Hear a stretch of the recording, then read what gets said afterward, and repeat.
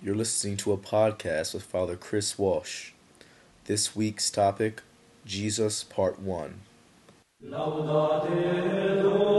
Here is a man who was born in an obscure village, the child of a peasant woman. He grew up in another village. He worked in a carpenter shop until he was 30. Then for 3 years he was an itinerant preacher. He never owned a home. He never wrote a book. He never held an office. He never had a family. He never went to college. He never put his foot inside a big city. He never traveled 200 miles from the place he was born. He never did one thing that usually accompanies greatness. He had no credentials but himself. While still a young man, the tide of popular opinion turned against him. His friends ran away. One of them denied him. He was turned over to enemies. He went through the mockery of a trial. He was nailed upon a cross between two thieves. While he was dying, his executioners gambled for the only piece of property he had on earth, his coat. When he was dead, he was laid in a borrowed grave through the pity of a friend. 19 centuries have come and gone, and today he's the centerpiece of the human race and the leader of the column of progress. I am far within the mark when I say that all the armies that ever marched, all the navies that were ever built, all the parliaments that ever sat, and all the kings that ever reigned, put together, have not affected the life of man upon this earth as powerfully as that one solitary life. You know, isn't that beautiful? I mean, that's who this Jesus is. And yet for thousands of years, the 2,000 years that have come and gone since his birth, there's such great confusion about who Jesus truly is. Okay, the Muslims will say that Jesus is a great prophet. Okay, they do not see Jesus as God. They see him as a great prophet. Of course, the problem with that is if a prophet speaks the truth, and as we're going to see in a little bit, Jesus said he was God, so therefore he has to be God. He can't just be a prophet. The Jehovah's Witnesses, they do not believe Jesus was God. They believe that he is the reincarnation, he's the bodily form of Saint Michael the Archangel. You know? So they don't believe he's God. The Mormons do not believe Jesus is God. So sometimes Mormons will say they're Christian. They're not Christian. Mormons will say that we're all gods. We're all gods. There's nothing special about Jesus being a God, because in reality, we're all gods. And so throughout history, people have misunderstood who Jesus was. People misunderstood who Jesus was when he was alive on this earth. So it shouldn't surprise us that today people misunderstand who Jesus is. Now, what I'm going to do is just really go through 7 questions as we begin, sort of about Jesus. And perhaps you'll have other questions.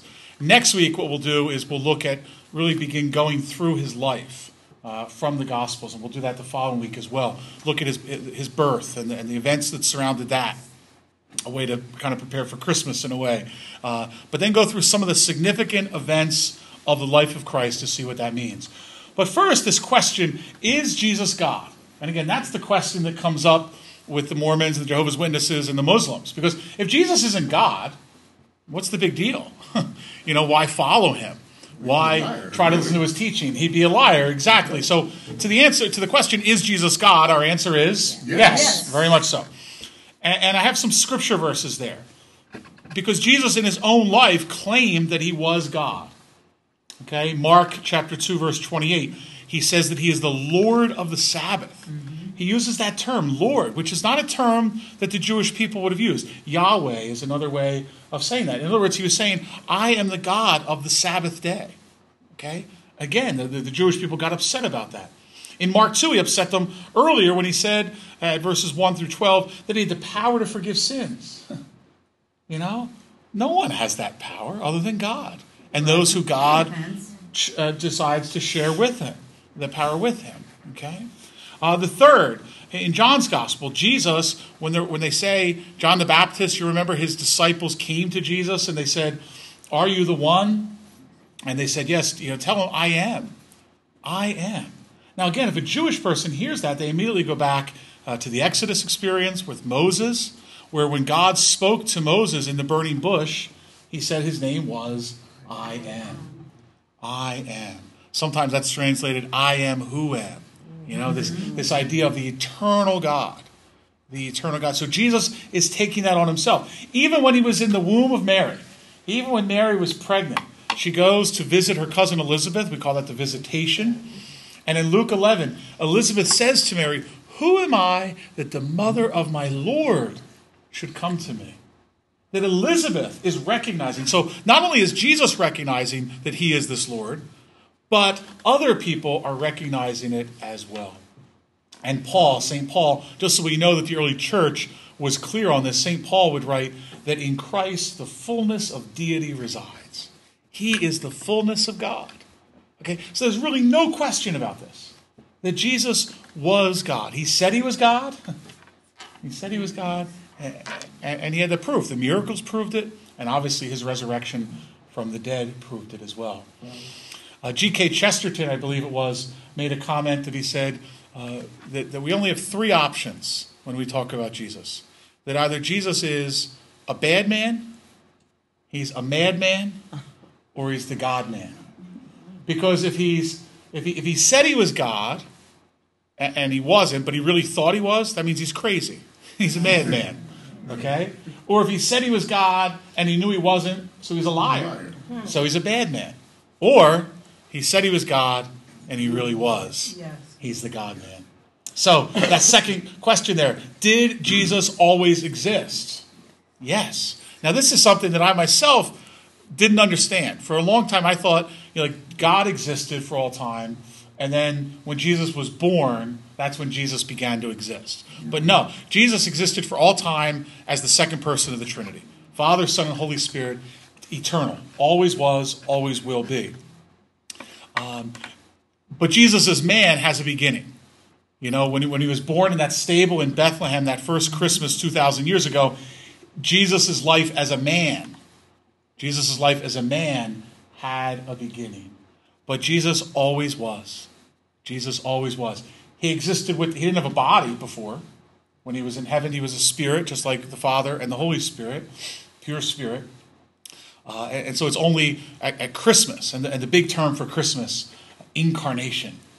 The incarnation, to become flesh, to become one of us, okay? To become made real, okay?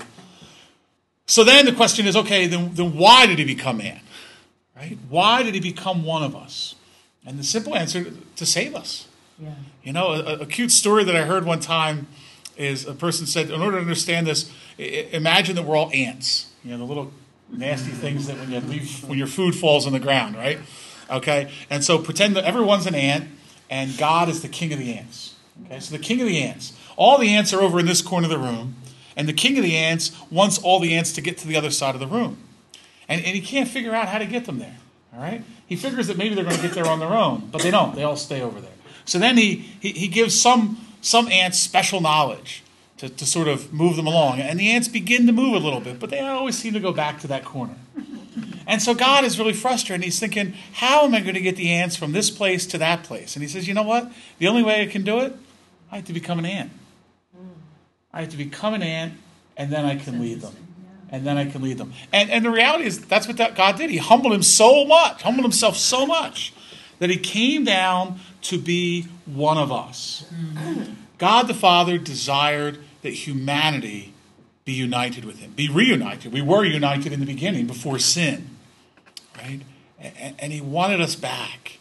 He wanted us back. And the only way he tried to do it through the prophets in the Old Testament. He tried to bring them along, but they simply didn't come. And so he sends his son Jesus. Jesus leaves the glory of heaven. He leaves the glory of heaven and comes down to earth. Why did he have to become a man? Because sin entered through a man. Sin entered through Adam. And so salvation needed to come through a man. And sometimes in the church we can even call Jesus the new Adam. Yes. The new Adam. The first Adam said no. The second Adam, the new Adam, says yes. We think when her parents were older, that's part of the tradition. Joachim and Anne were older, but they conceived her in the regular way. They raised her as a devout Jewish girl. Okay, there's lots of legends, and there's these stories about Mary was raised in the temple and all this. Probably not. It would have been unheard of. She was raised by her parents. Like any devout Jewish family, they taught her to pray. They taught her to be open to God. They taught her what faith was. And she was a woman who believed. Like every Jewish girl, they knew that there was the prophecy that the Savior was going to be born. And so Mary, like every Jewish girl, wanted to be the mother of the Savior. She wanted that. Just like today, if you go to the Orthodox Jewish community, why do they have so many children? They're still waiting for the Savior. They're still hoping that they might be the mother of the Savior because they don't believe Jesus was the Savior. And we'll talk about why they didn't believe that in the weeks to come. But so at that moment in time, Mary, probably 15 or 16 years of age, young girl dressed, in her bedclothes, she's sitting there on her bed, and all of a sudden this bright light enters the room. This presence of God. Angels don't have bodies. Sometimes they take on bodies. They can do that. But this powerful presence of God, and Mary's awakened. And the angel says to her, "Hail Mary, you who are full of grace." In Hebrew, actually, overflowing with grace. How blessed are you among all women. And God has a plan for you. He wants you to be the mother of the Savior. This young girl.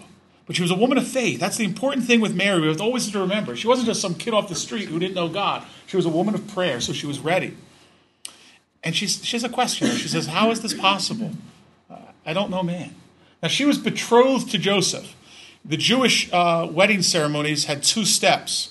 There was an engagement, but it was more than an engagement. Actually, it was the legal contract was signed that the man and woman would become husband and wife, but they wouldn't come to live together for a period of time afterwards.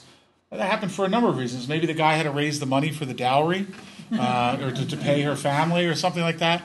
Most times it was because the girl was young, and so they were waiting for her to reach womanhood, shall we say, before she would go to live with her husband. And so Mary says, "How is this possible? I don't know man." What she's saying, I haven't slept with a man. Joseph and I have not been together. How is this possible? And the angel Gabriel says, the power of the Holy Spirit is going to come upon you, and it will overshadow you, and you will conceive and bear a son. And Mary says, "Let it be done to me as you will. Let it be done to me." Some of the theologians of the church have said that Mary conceived first in her heart, that she welcomed the Lord into her heart first. And then because she had welcomed the Lord into her heart, she was able to welcome the Lord into her womb. And so it's through the power of the Holy Spirit that Mary conceives, and she becomes pregnant with Jesus. Now, people will follow up with that. I taught high school for so many years and even working with adults. Well, how's this possible? And I always say, hey, remember who we're dealing with here. This is God. He made everything out of nothing. Splitting an egg by himself is not that big of a deal. Really. I mean, this is God. This is God. He made everything out of nothing. He created the world. He created the human person out of nothing. To take an egg in a woman and split it, allowing conception to happen, isn't that big of a deal when you get down to it. And that's what God did. People will say, "Oh, I don't believe that." Okay, you don't believe it. At Lourdes in France, where the Blessed Mother appeared, there's a slogan that's engraved there at the waters where people go in. It says, "For those with faith, no explanation is necessary. Yeah. Right. For those without faith, no explanation is possible." So if we believe, we believe. We believe. There's reason behind it, but we believe. For people who say, "Oh, I don't believe that." Okay. So that's how it's possible. And then finally for today, is Jesus God or is Jesus man? And our answer is he's both. He is the God-man. And again, not to get too confused, but we say that Jesus is one person, but he has two natures. He has a divine nature. He has a divine nature, which means he has the knowledge of God. He has the will of God. But when he became one of us, he also took on a human nature. So he has human feelings. He had human emotions. He had a human will. Okay? And that's why we'll get to this next week, but, on Good Friday, Jesus died. And so the question becomes, well, did God die? No. Well, no, God didn't die. Jesus died in his human nature. God can't die. God can't die. But Jesus died in his human nature because humanity can die. When Jesus was in the garden the night before he died, and he says, "If it's possible, let this cup pass." What's that? That's his human will. Sure. His human will struggling. When Jesus, and this is a real important thing, when Jesus became man, he put aside In a sense, he surrendered his divine knowledge in that, he didn't know everything. When Jesus was born as a baby, he needed to learn to walk. He needed to learn to talk. Mary and Joseph had to teach him the scriptures. That he really did humble himself, but he knew pain. He knew rejection. He knew sadness. He knew temptation. Whatever we experienced, he experienced as a human being. And so he really did become one of us. So we have a God that we can approach no matter what we're feeling, no matter what we're struggling, and know that he understands. He understands what we're experiencing. Now, the last thing I'm going to say is probably going to confuse you more than anything else I've said. The people will say, well, when did Jesus know he was God? Right? Because there's questions out there. Did he know that he was God when he was born? Did he know that he was God when he turned 13? Did he know that he was God during his public ministry when he started doing miracles? There's some people that claim he didn't know he was God until the resurrection. Here's the answer. And this is given to me, I'll credit Monsignor Richard Malone, a brilliant theologian and advisor to the current Pope when he was the Archbishop or Cardinal Ratzinger. This is the answer. There was never a time that Jesus did not know he was God. I think that's true. There was never a time that he didn't know that he was God, which means, I'm not sure, and psychologists kind of fill us in on this, when does someone know who they are? Some of you had kids, when you're, exactly. I remember, confusing my nieces and nephews. It would be a lot of fun. I'd say, your dad is my brother, and he's Nanny's little boy. And my nephew would be like, no. I don't understand this, And psychologists will tell us, up to the age of, 2 or 3, kids identify with their mother. They think they're the same person as their mother, which is why they hang onto your leg, and they don't want to be separated from you, and all because they don't know who they are. It's only at 3 or 4 or 5 that they sort of discover who they are. And so Jesus was not laying in the playpen, and Mary comes over, Jesus want a bottle? Jesus want a bottle? Don't talk to me that way, I'm God. No. But as he became aware of who he was, he knew. A number of years ago, there was a Hallmark movie on at, I think it was Easter or Christmas. It was called Mary of Nazareth. And now, again, this was not based on the scriptures. It's not based in reality as far as we know. But they had a scene in that movie which touched me so profoundly. Jesus is about 11 years old. Okay, so he's getting ready for his bar mitzvah. He's going to begin reading the scriptures. So an adult in the Jewish world. And Mary meets him at the synagogue, the temple, and says, look, we need to go for a walk. And they go for a walk, and they're going up into the hills. And Mary begins to tell Jesus about who he is. And begins to tell him about the Annunciation. And that he is God. And that he has this mission to save the world. I don't know if that happened or not. But it seems to me it might have. I think Mary knew. Mary and Joseph knew. Definitely by 12 or 13, he knows. He knows. So how did he come to know? Again, not teaching to the church, but I think Mary is the one who filled him in. So we'll pick up next week with more on the particulars of Jesus in the gospel. This has been another podcast with Father Chris Walsh.